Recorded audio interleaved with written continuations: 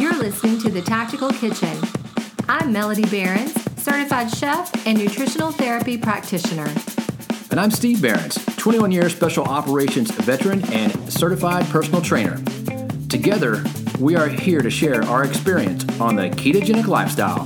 Don't forget our disclaimer. This podcast is for general information only and should not be considered a substitute for professional medical advice, diagnosis, or treatment. We're not doctors, and we don't play them on the internet. Now, let's get ready to chew the fat. Bacon. Hey, all right. Welcome to the Tactical Kitchen Show. Okay, so that was a pretty normal intro. I'm a little confused by that. well, it's a dreary, rainy Monday, so motivation is lacking. Oh my gosh, it is.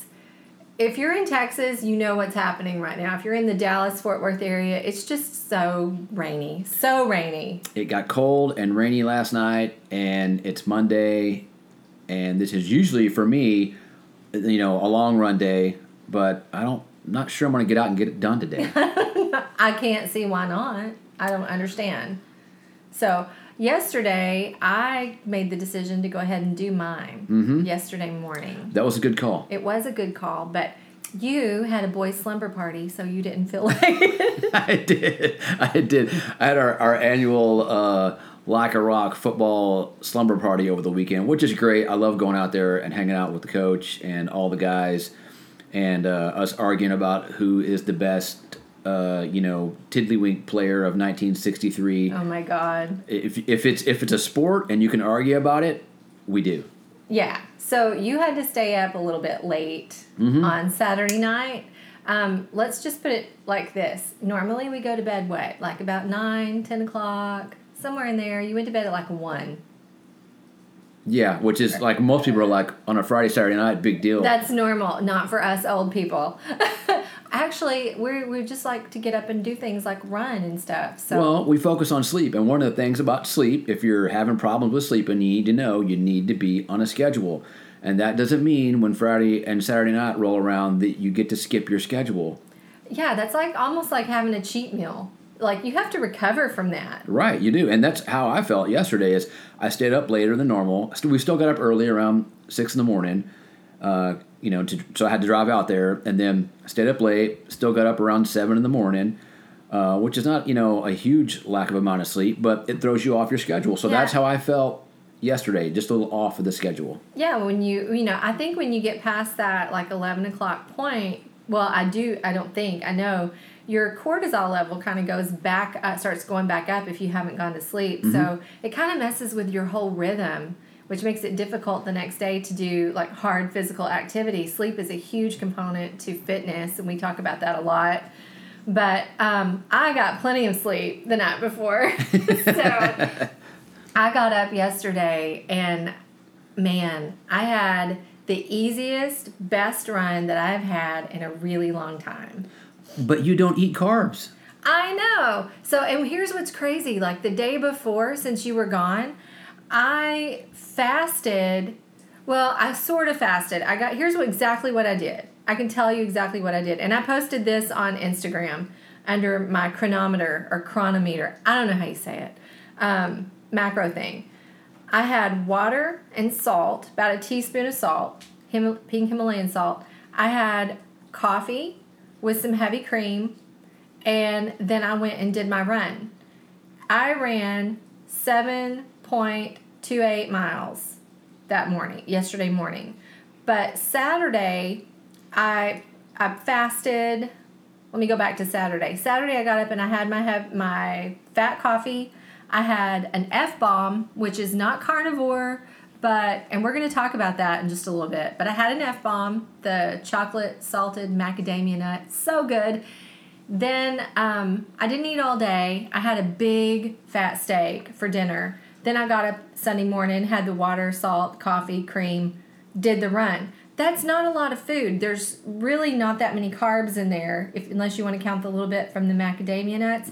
I was able to go 7.28 miles. The only reason why I stopped is because you have to let your feet kind of like build mileage so you don't strain those tendons. And I knew you were going to be home.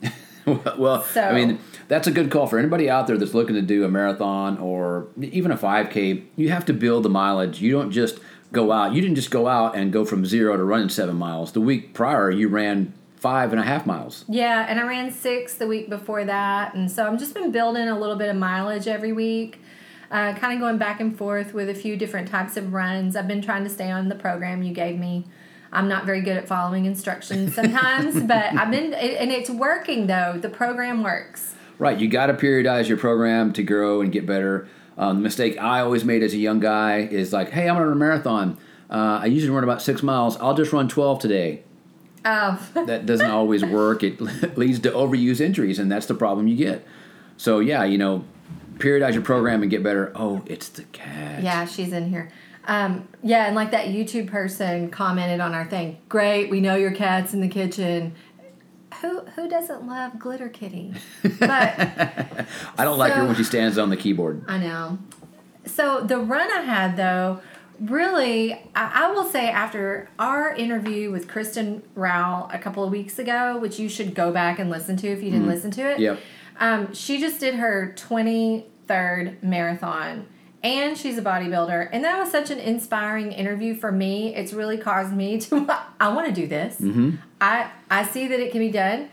I want to do it too. So I've started running. Not that I'm going to jump into a marathon, frenzy. But I feel like I could do it. And being carnivore, that's kind of like, ooh, most people would say you can't do that. Oh, yeah. And that's a great point because as I talked about before, I'm a personal trainer. So I get the magazine every month about personal training, and they are meat haters. There's never been a pro meat article in there, and they're always against it. So this week, or this month, they have one, and it says keto, fat chance of performance. So guess where that's going? So they took 16 people, and this was the Journal of Sports Medicine and Physical Fitness. They took 16 people, and they fed them a high-fat diet, or, I'm sorry, it wasn't high-fat. They just said low-carb. Yeah, and you never know what that means. They have to, you'd have to really go read the study, because half the time, low-carb means they were still eating, 140 grams of carbohydrates a day. Right, you don't know, and you don't know what. Did they increase their fat? Did they keep their fat low? Was it low-fat? That's the other factor that you have to understand. So anyway, for 4 days, they fed them a low-carb diet, and they tested them physically. 4 days. 4 days. Okay. Anybody that knows this knows that if you're eating a high-carb diet and you want to go to a low-carb, high-fat diet, there's an adaptation phase in there. 4 days is about when you go, oh, crap, I feel like shit. 4 days is when you start feeling like crap. That's usually about the keto flu time. So that just goes to these people knew exactly what they were doing to get poor results. Yeah. So for 4 days, they fed them a low-carb diet. They tested them physically. And then after that, the next 4 days, they fed them a high-carb diet and once again tested them physically. Oh, guess what? They did better after the high-carb diet. Yeah, because they got them right into the keto flu, and then they gave them carbs. Right, and right. they're like, I feel better. So this extensively calculated 8-day study. 8 freaking days. Okay, so what do they get out of that? You can't perform on a low-carb diet. That's their conclusion. Yeah, you can, and especially if you're going to call it keto. Keto, fat chance, performing. So after you're sitting here talking about running 7 miles, and Kristen Rao, who runs marathons and is a bodybuilder, all on a keto, low-carb diet. Yeah. This is the stuff we get in our personal training literature is keto is bad, low-carb is bad, it's horrible for performance. And so we're swimming upstream here. I know, because that goes out to how many personal trainers? So many. Like, if you go to a gym and you get a personal trainer at that gym, it's likely they're going to be ACE certified or NASM. And they get publications like this where they're looking at it without any nutrition training. They're saying, oh, well, if my client says they're doing keto, I need to warn them then about that they're not going to be able to perform well. So we need to make sure they're eating carbs. And this is the kind of information that people get fed all the time. I like your pun. Yeah, I'm punning today. And on the same page of this study is another article that says plant foods are good for our gut bugs. Look what they did. They put the plant foods there. So let's tout the plant-based diet. And then here, let's just like diss keto hard. Yeah, this is a planned thing right here. They didn't just happen to put the bad keto information along with the plant food on the same exact page. That's marketing right there. That's marketing. That's somebody is like, we hate this diet. Let's make sure we put all this information against it on the same page. You know, that's what we're calling right now. It's like the vegan meat wars, you know. It is. There are wars going on right there in the nutritional world about vegan and carnivore. It's so interesting. And there's a lot of stuff coming out now where, you know, if you guys are following Sean Baker, he posts stuff all the time. There's so much vegan hatred for meat eaters out there. And then you've got some of the vegans, like we saw the video this week he posted of the guy who was vegan for 5 years and then went carnivore, and he's just telling all his success on the carnivore diet, which I thought was kind of cool. I thought it was awesome, and probably the best thing that he put in there was when he talked about after he ate some ground beef and eggs that night, he had what he referred to as a massive erection. Yeah. So apparently this wasn't happening before, and now it happens. So for guys out there listening, I'll tell you straight up, eating a carnivore diet, when I say it increases your testosterone, I'm referring to in the bedroom. So if you are having any issues with that, or if you felt that your performance in the bedroom has fallen off, a carnivore diet is beneficial for that. Absolutely. I will say yes. So last night while we're watching TV, we're watching the football games, and 60 Minutes comes on, and this is basically, you can tell when it's an old people show. I'll just say that, because all of a sudden you start getting all these advertisements for investments, drugs, you know, all these pharmaceutical things. One of them was erectile dysfunction medication delivered to your door. Like, for guys, if you're embarrassed about going to the doctor and getting this, you can just order it online now and it'll come straight to your door. And it was this very colorful ad, and it was like, everybody needs this drug. And the thing is, this is diet related. If you don't change the diet, the drug, you know, I don't know much about the drug. I think it's really horrible for you. You're interfering with your natural body rhythms and hormones, and you just need to get rid of the inflammation. Right. It's an artificial thing. It's not like that drug is going to make it better. It's an artificial thing. You have lack of blood flow to the correct body parts. That's bottom line. So you need to get better blood flow. And it's just like guys to get low testosterone treatment. Once you start these low testosterone treatment therapies, you're never going to be able to come off of it. That's scary. Because as soon as you do, your testosterone is going to go through the floor, and you're going to feel like dirt. So why get an external treatment from a doctor and pay money for that when you can just adjust your diet and make yourself better? I know. That's so true. And the thing is, we're talking about guys, but I loved what this vegan guy said, how he maybe no one else was going to talk this candidly about this subject, about sex and diet. But we typically talk pretty candidly about these things, and it's not just for guys, it's for females too.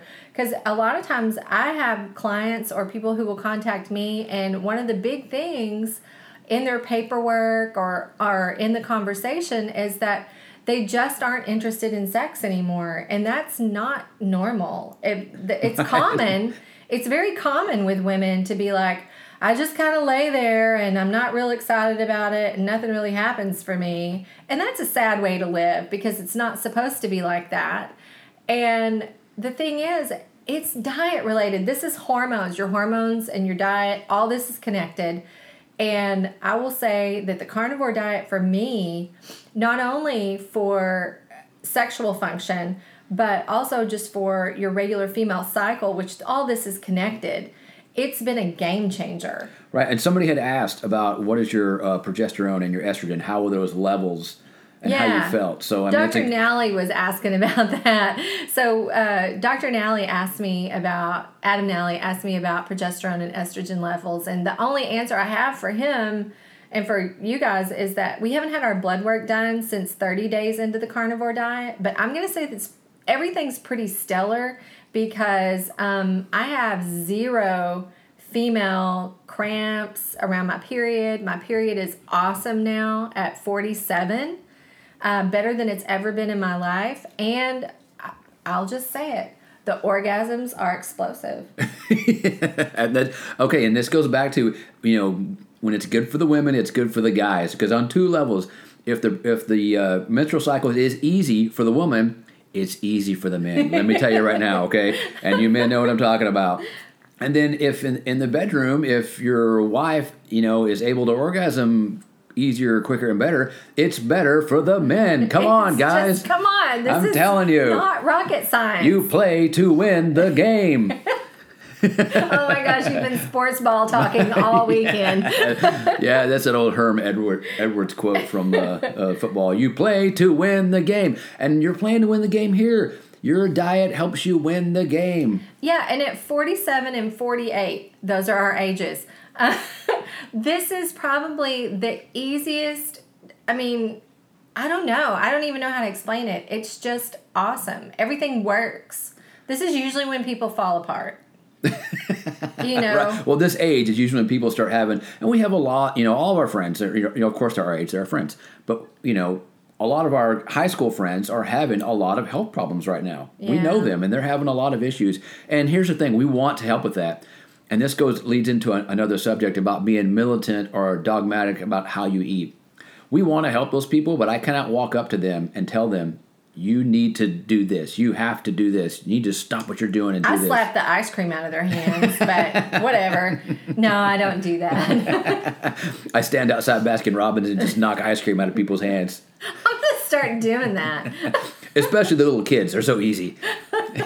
No, it's when I'm standing at Starbucks and somebody buys their kid a cake pop and a cookie, I'm like, I want to slap the parent and knock the food out of the kid's hands. Right. But I don't do that because that's frowned upon. I have self-control because I'm a carnivore. Nowadays that's called assault. So. It is called assault. Or I'm a ketivore. We really, and so like in this little line of the topic about not being militant, our carnivore diet fluctuates in and out of a strict carnivore into what we call ketivore diet.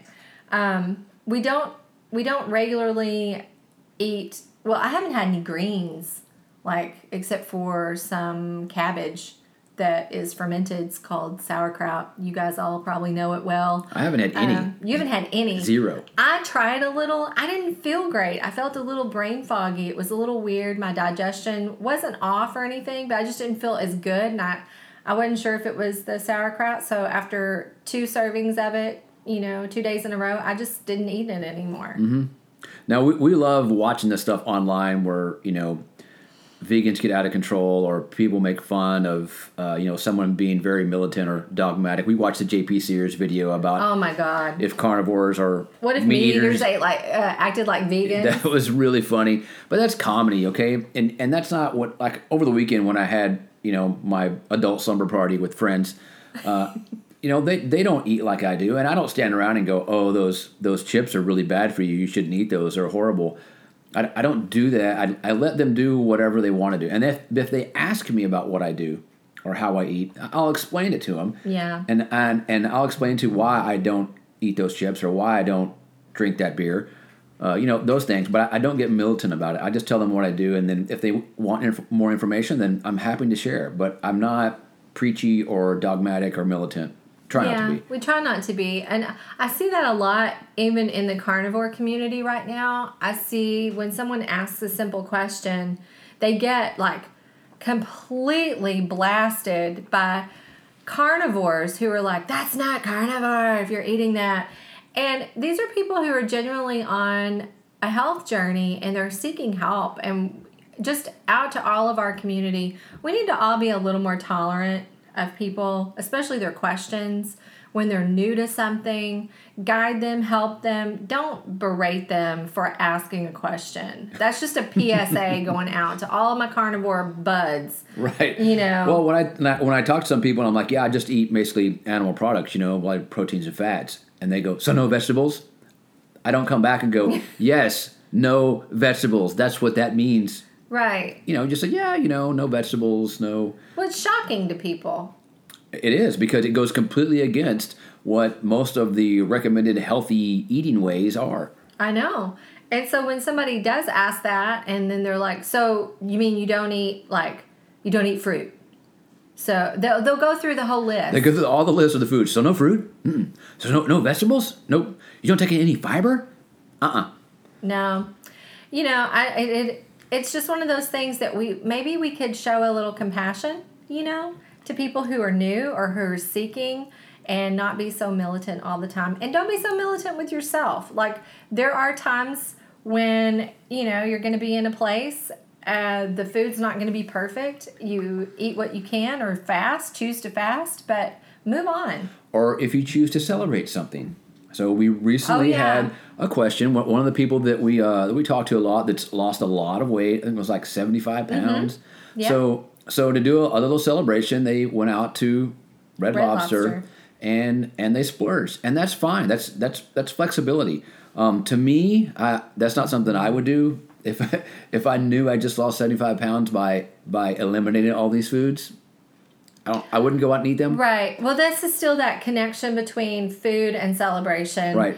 And this is something that's really hard for people to break that mentality or and I don't begrudge people for doing that. I think if that's what you want to do to celebrate it, if that's where, you want to do the one thing, you want to taste that food, I feel like it's sometimes a really good test of the body. Yeah, it is. Like, you've been eating this certain way. This person's been keto for a long time now. Obviously, they've lost the 75 pounds.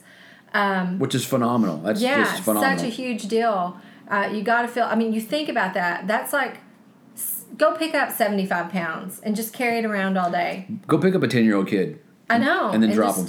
Then just drop them. Get out of here, kid. And walk around like that and see how worn out you are by the end of the day, and then realize that is something that someone had on their body. Mm-hmm. They carried around all day. So you celebrate, you eat a bunch of carbs, and the question was, how long is it going to take me to get back into ketosis? Right. So, and there's a lot of factors that go into that. There's not one standard answer that is, if you eat a cheat meal and you go directly back to your diet, how long it's going to take you, because there's lots of factors that get involved with that. The standard, and what we've heard, is someone that practices what they call a cyclical keto, where they're keto all week, and then on the weekend they kind of do what they want, and then on Monday they go back to keto. The standard has been 96 hours. So basically, that cheat meal can knock you out for 96 hours, which puts you in ketosis about 1 or 2 days a week, maybe. Correct, yeah. And that's, some people feel good doing that, and that's fine. I can't personally do that. And if you had a cheat meal like this person did with this question about the Red Lobster, it was the Cheddar Bay biscuits that got them. And the Cheddar Bay biscuits are delicious. They are. So it might take you, depending on your activity level, it could take you up to the 96 hours. I think that if you want to speed it up, you can do intense exercise and maybe some intermittent fasting or some straight fasting, and you can speed that process up. But there's so many factors.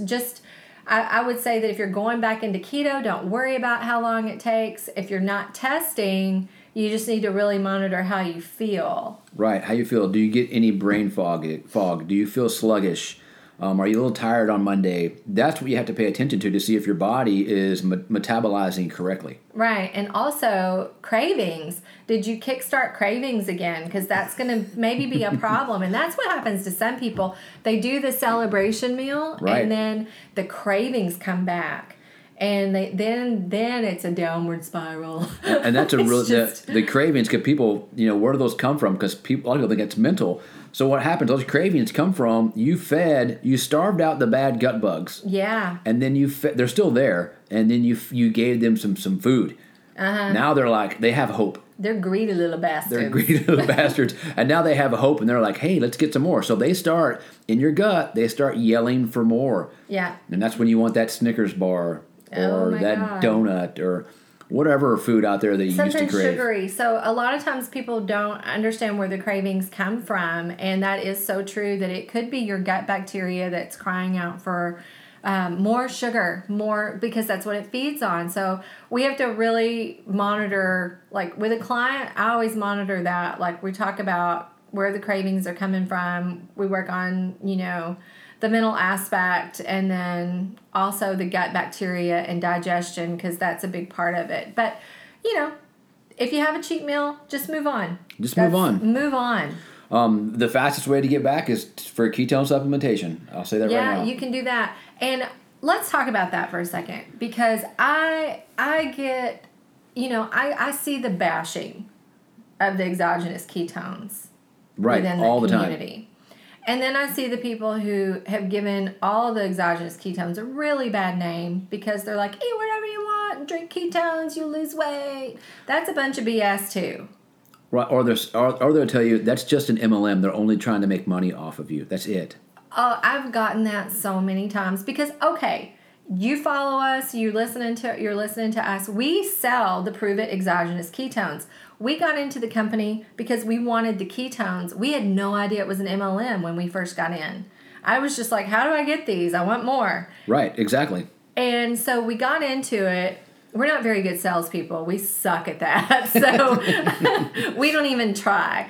But here's the thing. When I hear other people bashing the ketones themselves, I'm like, if you don't like the company, that's fine. Because I'm pretty doggone confident that if you go buy something at Target or GNC or wherever it is you shop for things, that if you got to know the CEO of that company or the people deeply embedded in that company, you probably wouldn't like them either. Well, and that's the thing is, when people say you're just trying to make money off of people, every company on the planet's goal is to make money off of you. This is not a secret. No. Okay? Target's not giving me stuff for free. No, they're not. So when you if you don't like an MLM, that's great. It's not a big deal. That's no big deal. But if you use it, they're just trying to make money off of you. Excuse. That's not a good reason because GNC, they sell supplements. They're just making money off of you. There's no question about that. Every company is trying to make money off of you. Hell, the pharmaceutical companies market on television. They were advertising hardcore last night. If you watch any Sunday morning shows or Sunday evening shows, you are bombarded by pharmaceutical ads, which I think should be totally illegal. I think they should be illegal. You should not be able to advertise pharmaceutical drugs. I know. I think it's crazy. Go ask your doctor for this prescription. Yeah. And when I'm president, I'm going to put in some freaking laws. I know. Put the laws in. So here's the thing about the ketones. I don't care what brand you use. I don't care if you use them or not. They actually work for us, and they are a fast way to get someone over a hump. If you're starting keto and you want to feel better while you're in transition, they're an awesome tool. Mm-hmm. If you had a cheat meal, they're an awesome tool to get past that feeling of craving or that sluggishness. If you are working out like we are, they are an effective tool at reducing inflammation and at giving you that energy you need a little bit extra for your workouts. That's not even touching on the neurodegenerative diseases that they benefit and then the cancer research that's going on around them. So if you don't like ketones and you're listening to us and that's a deal breaker for you, that's cool. We understand that. But we use them. We like them.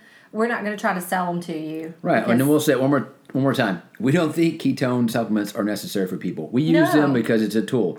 Everybody, I can say everybody, most people take some type of supplement, whether it's creatine, protein, a vitamin, an omega-3. Those are supplements. Right. So and somebody's trying to sell them to you. And somebody's trying to sell those to you. You buy those from someone. So we use ketones because we really believe in them. And that's just one of the things we like to talk about. When we get asked, what supplements do you take? That's the big one, is a ketone supplement. Yeah. And, all the other keto people who are making videos about, making fun of them and stuff, that's cool. I get it. I don't like MLM either. So, but I really like... Of all the ones I've tried, these have been the most effective for me. Agreed. I mean, that's just our opinion. That's our experience. So, and that transitioned into another question we got asked was how do you fix a weight loss stall when you stall with your weight loss? The stalling with the weight loss. So we've had a couple of questions about this week. I had one question where somebody was down to their last 20 pounds. Mm-hmm. Hardest place to break that plateau. It is. It's the 20 to 30 pounds. And then when you get down to 10, we're talking about this is a struggle. Yes. And you have to start looking at, is the 10 pounds just what I want, or is my body where it really wants to be? So that's a different struggle. Both of these are going to be the same answer, though. Then we had the question of, like, the person has had a 40-pound weight loss, still has more weight to lose, but is at a stall, like hit the 40 pounds and now it's plateaued. They're not gaining more, but they're not losing more. And there's a lot of factors that go into this. Do you want to hit the fitness factor? Well, the fitness factor is a big one. And some people, and up front when people are starting to lose weight, we don't tell them to have to work out. We tell them don't worry about it. Just focus on your diet, and if you want to walk or stretch or do yoga, that's great, but you don't have to work out. But once you get down, you start getting down to that last part of, or either you hit a stall or you're getting for the last 20 or 10 pounds, fitness is a very important part of that, because that's going to just accelerate, your fat loss. You're going to feel better, do more, eat better, and then you're going to get into that fat loss. And I know this person works out. And that's what we talk about. When you work out, do what you love. And we love seeing people that do fun things like the kickboxing, or they're doing running or adventure races or riding a bike. Right. I mean, we know all those people that do things that are fun for them, and that's what we recommend. But you're going to have to crank up the intensity a little bit with your workouts to kind of jump over that hurdle of being stalled. Sometimes that is absolutely the case. And what I want to say about that for women especially is that as you start doing those workouts, like if it's weight bearing and you're putting on muscle, then your stall might not be a stall. It might be that you're adding muscle quickly. Right. And it weighs more. We all know that. The muscle weighs more than the fat, but it takes up less space, which is what we want. So my thing is always, if you're in a weight stall on the scale, start measuring. Start taking measurements, especially if you're working out. Then if nothing's happening within 2 to 3 weeks, you're not losing anything in that tape measure or on the scale, then you need to start food journaling, because I will tell you, I call this one the usual suspect. The usual suspect is typically dairy. Once someone cuts out some dairy or altogether cuts out dairy, then they usually see a quicker weight loss or fat loss. And that's just because some people just don't do great with dairy. And do you have to keep it out forever? No, but maybe cut it out for a couple of weeks and see if the things start moving, the tape measure or the scale, see what happens. Yeah, and that's a great point. I mean, dairy is sneaky. It is a sneaky thing. And you really don't know how it affects you until you completely remove it for, at least 30 days. Yeah, I say 2 weeks because I know how much people love their whipped cream and their coffee and their heavy cream in the coffee. And here's the thing, if you start keeping it, I'm not a huge fan of the tracking. I've been doing it because I want to feel your pain. And so I've been doing it myself, and keeping a food journal, I keep it in the app, the Chronometer app, and then I keep a composition notebook for like the whole time I'm doing it, writing down how I'm sleeping, all those things, because all of that is a factor. How you sleep, how your bowel movements are, how many times you're going to the bathroom, all these things are important, and your energy level, your workout intensity, and what you're eating. And you can start seeing a pattern in there, and maybe you're eating more than you thought for your energy needs, or maybe you're not eating enough food and your body's being stubborn because you've upped your activity, but you're not giving it the fuel to repair. Right, and that's a common mistake I see is people think, they go back to eat less, move more. You have to eat less to lose that weight. And like you said, that can be a problem. If you restrict food, which we don't recommend, we much more recommend eating plenty of food to satiety and working out as much as you want, opposed to trying to eat less and then feeling tired and making it difficult to work out. Right. Yeah, because that makes it where your body can't repair. And then when it can't repair the muscle breakdown, then it's sure not going to start losing fat because it's protecting itself. And right.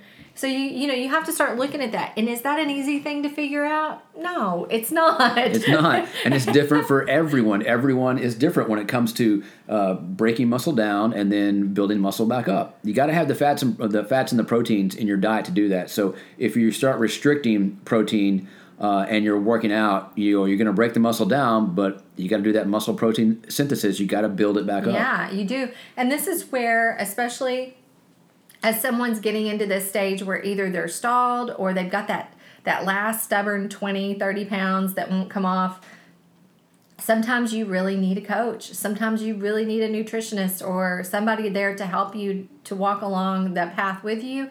You can listen to our podcast, but obviously you guys know we do this for a living and we have programs for you if you're interested and you really need that extra help. We do that. We can put you on a monthly plan. So just go to our website for that. Then, what other questions did we have? We had a good one is, will we be carnivore forever? Will we be carnivore forever? Well, I think that my answer to that when the person asked me was, as long as I feel like I do right now, I don't see any reason to change. I'm with you. And for me, it's simple. I'm a guy, so guys are very simple. It takes 6 minutes to cook a steak? Yeah, it's no time. so when it only takes 6 minutes to cook a steak, and I like steak, I can do that all the time. That's not gonna bother me down the road. So for me, like you said, I don't see a reason to go off of a carnivore diet yet. Right. Well, I think the big thing that you were telling me the other day was just in the conversation we were having about your knees. I mean, right. I know if people have listened to this before, they know about your knees, but you can just maybe give some. If you have achy knees, as you age, your joints don't feel so great. And what I notice is if I add anything into my diet that's not animal protein, off the carnivore diet, my knees get weaker. They don't feel strong. And I have a left knee that I had the ACL replaced. I don't have a meniscus. I've been running bone on bone for almost 18 years now. So I've bashed so it. Gross. So sucks. I have totally bashed that knee, and I've had some tremendous problems with it. For years, it just did not work. I had very little range of motion, and it was very painful. Since we've been carnivore, it is not painful. I can run. Last week, I had a great run week. I ran Monday, the long run, about 45 minutes. I had a great interval, 400 repeat on Wednesday with a long cool down, and I did 20 100-meter sprints Friday morning, 20 solid ones. And 4 of them, I even took it out further, about another 15 meters, just to see how my muscles felt when I dipped past what I was normally doing. Yeah. And I ran the last 3 the fastest. So when you're talking about working out and physical performance on a carnivore diet, I feel it, and it feels great. So for me, when you can do those kind of things, that's why we can say, I don't know how long I'm going to do this, because right now I feel great. Yeah, and like we said, we dip in and out of this ketivore, carnivore existence where maybe once a week, or twice a week, depending on how I'm feeling, we might have some whipped cream that I whip up with some raw cacao, and we might have a few frozen berries underneath that, and we mix that all together and eat a piece of dark chocolate. That's our treat. And it's not carnivore. It's not all carnivore, obviously, but it's a little, and it goes a long way, and we enjoy it. That's what works for us. As long as it doesn't make me feel bad or his knees start aching, we'll do that. Now, at any time when when you start experiencing knee pain, mm-hmm. we look back. This is where the food journals come in. We look back at 2 to 3 days of what we've been eating, and we take something out that we think could be inflammatory, because we're pretty keen on which foods could be the culprit. Mm-hmm. And for me, this last week was I added a little bit of honey on top of our carnivore waffles. Mm-hmm. And I did it just to see how I felt. I did it for 2 days, mm-hmm. and the first indication is my knee gets stiff. It'll get stiff, and then it'll start to hurt, and that's my body indicator of, yep, that food right there does not work with your arthritis. Yeah, so because a lot of people will say, well, isn't honey carnivore because it's from bees? And, and there's a lot of debate about that. You can think what you want to think. But we tried it. We like the local honey. that we were able to get, but it's not something you can do. So Right. we learned that real fast. And don't be sending us any messages saying, you said berries, that's not carnivore, or you're not carnivore. I don't care.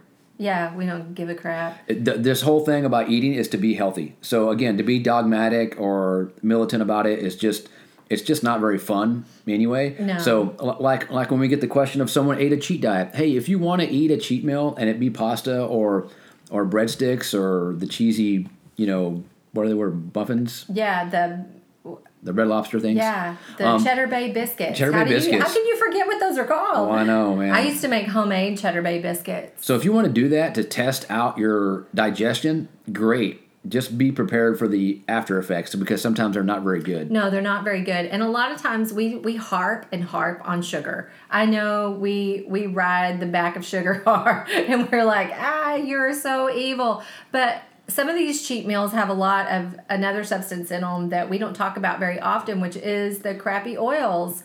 These oxidized oils that are in, like, let's say just the Cheddar Bay biscuits. There's not real butter in there. Come on, guys. No, there's not. Red Lobster is not footing the bill for real butter. They're getting some crappy oil spread that looks like butter called margarine. And they're using that on those, and that's a poor oil. It's a poor fat. It is. And poor oils, and like Melody said, we harp on sugar because we know that's that's a fuel for cancer. But the poor oils they damage you. They damage you at the cellular level. And that's where, if you start looking at cancer and how it develops, those are damaged cells that become cancer. Now, if you had a cheat meal, don't freak out right now. Right. Your one cheat meal is not going to be the problem. But here's the thing. Like, one of our sons works at a restaurant, and it's a healthy restaurant, and they serve all healthy foods. All salads. They're just a salad. I'm just going to go in here and have a salad. But here's the thing. He was talking to me this morning, and he was like, he's going back on a carnivore diet, and he was like, I can't really eat the food at work because we marinate all the meats are marinated in canola oil. Right. And so there's your healthy food. Yeah. So in restaurants, and I've been in the restaurant industry. I was a chef, so I'm a double threat. I'm a chef and a nutritionist. Ooh. Yeah, I know. And if you go to restaurants, you have to I worked at a high-end hotel, and we still had some really crappy oils that were used for different things. So you have to be careful. And when you're going out to eat, you're getting these oils. And if you go to any restaurant with meat that's been marinated, it's been marinated in canola oil. Right. And there's no getting around that. No. Because back in, and you can go research this, back in the early 90s, all the restaurants and fast food places, they went from cooking in real oil. Yeah, real fats. Tallow. Like tallow to industrial cooking oils.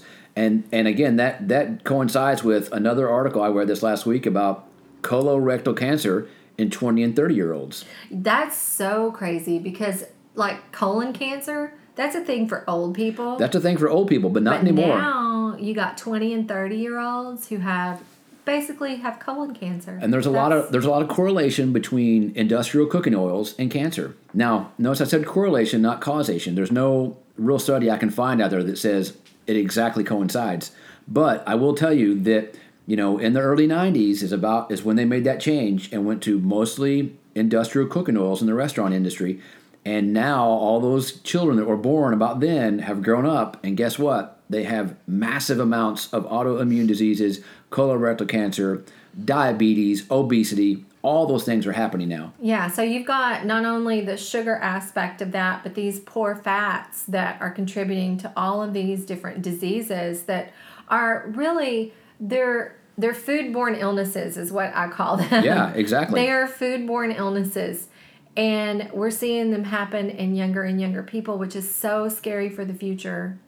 And, I read right before we hopped on here, I was reading that article to you that was put out by the Military Times about how fat the military is. Right. I think the best service was the Marines, and they were only at 60% overweight. Right. 60% of them are overweight. 60.9%, I think. So, and that was the best. Yeah. The Air Force, what I was in was the next best, which was like 63 or 2, whatever. It doesn't matter. They were using BMI, which is not a good way to do that.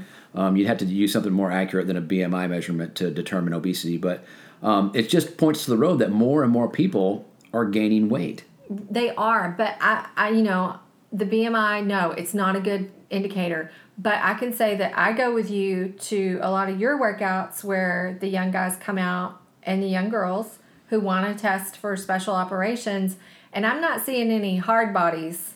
No, I refer to them as skinny fat kids. Yeah, and there's just like, it's like, this whole generation is just raised on sugar and crappy oil. Yeah, and it's unfortunate because it's not their fault. No. Because they don't have access to a lot of great food, and if they eat out anywhere, they're exposing themselves to those oils, and then they drink energy drinks, and they don't sleep and play video games. I mean, environment and lifestyle are two key factors when it comes into disease.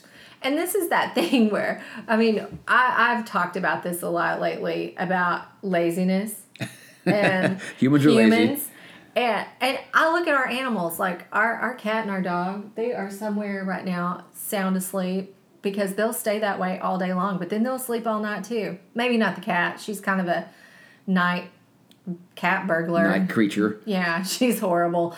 But people are like this too. So if we don't think people are any different, people are lazy. Like the other day when I went to the store, when it was raining so hard, people acted like hot lava was falling from the sky. They were parking their cars in front of the store, putting on their hazards, and getting out and going in. I'm thinking, what if everybody did this? But apparently everybody was trying to. And then the grocery carts, where none of them were put up, they were all over the parking lot, made it like a giant wet obstacle course. And I'm just thinking, this is how people are. We want to move less and eat more. The exact opposite of what they tell us. And that's over our 1.5 million years of human history. That is proven out. I mean, and we're not saying humans are lazy like it's a derogatory thing. That's an animal thing. It's a conservation of energy thing. That's what it is. As hunters, we surrounded animals and pinned them to kill them. We knew chasing them down sucked. We didn't want to do that. And then we got spears so we could throw it at them from a distance and hit them. And then we learned how to cook them faster, and then we learned how to make the wheels so we could haul things around, and then cars and then planes. Everything that we've invented has been so we can do less. So we expend less energy as a human. Because I really think it goes back to we're still that primal man. Mm-hmm. Our brains have not evolved from that aspect to where we try to find the easiest way so we can do less, expend less energy. Right. And you see it, just go to the grocery store, watch the people wait for 5 minutes for someone to back out of the front row spot just so they can park there. They save 30 feet. Rather than parking 3 spots down, Right. I'm one of those people that always say you should take all the handicap parking spots and move them all the way out to the back of the parking lot. Because a lot of those people that are walking, that have handicap stickers, they're doing it because they're overweight. Yeah, I'm not saying it's everybody. There's people that just probably got us in trouble. Well, whatever. Just saying. There's people that have handicap stickers that broken ankle or hurt a leg or they've got dysfunctional issues, but some of them need to exercise. Yeah, some of them it's a foodborne illness. Right. So that's the thing that we see though with people in general, the overweight and things like that. This is how we're made. We're made to conserve energy. That's what we want to do. We want to conserve our energy. Yep. But then we eat these foods that are sugar and poor fats, and that just puts weight on our body because it messes up our metabolism, our hormone balance. And everybody wonders why everyone's overweight. Hey, that was your notice. So sorry if you heard that little ding. But everybody wonders what the magic secret is to losing weight. And really, it's going back to that diet where you remove those Western foods of those poisonous foods. Sugar, flour, oils. Yeah, all that stuff. So it's not rocket science. The crazy thing is you feel like moving more when you start eating, right? You do. It's a win-win. It is a win-win. Well, I think that covers a lot for this episode. Do you have anything else you want to pick up there? I'm pretty sure we've answered most of it. Like the other question was like, do we miss eating greens? No, that's not even. I don't even think about it. So no, don't even ever think about it. Yeah. So if you have any further questions, anything we didn't answer or something you'd like to hear, please hit us up. Send them to us online. We'd love to answer your questions. Don't even know if we ever said what episode this was, but it's 29. Oh my God. We'll get it in there. Yeah, somehow. It'll be in the title. Hold on. Let me do it. We can edit it out and put it up front. This is episode 29. Oh my gosh, I'm leaving it right there. So we don't edit. All right. Thanks for listening, guys. We appreciate it. And we hope everybody's doing well. Go out there, eat fat. And prosper. Thanks for listening to The Tactical Kitchen. Hit subscribe and leave us a review. Don't forget to send your questions to btkquestions@gmail.com and visit our website, thetacticalkitchen.com.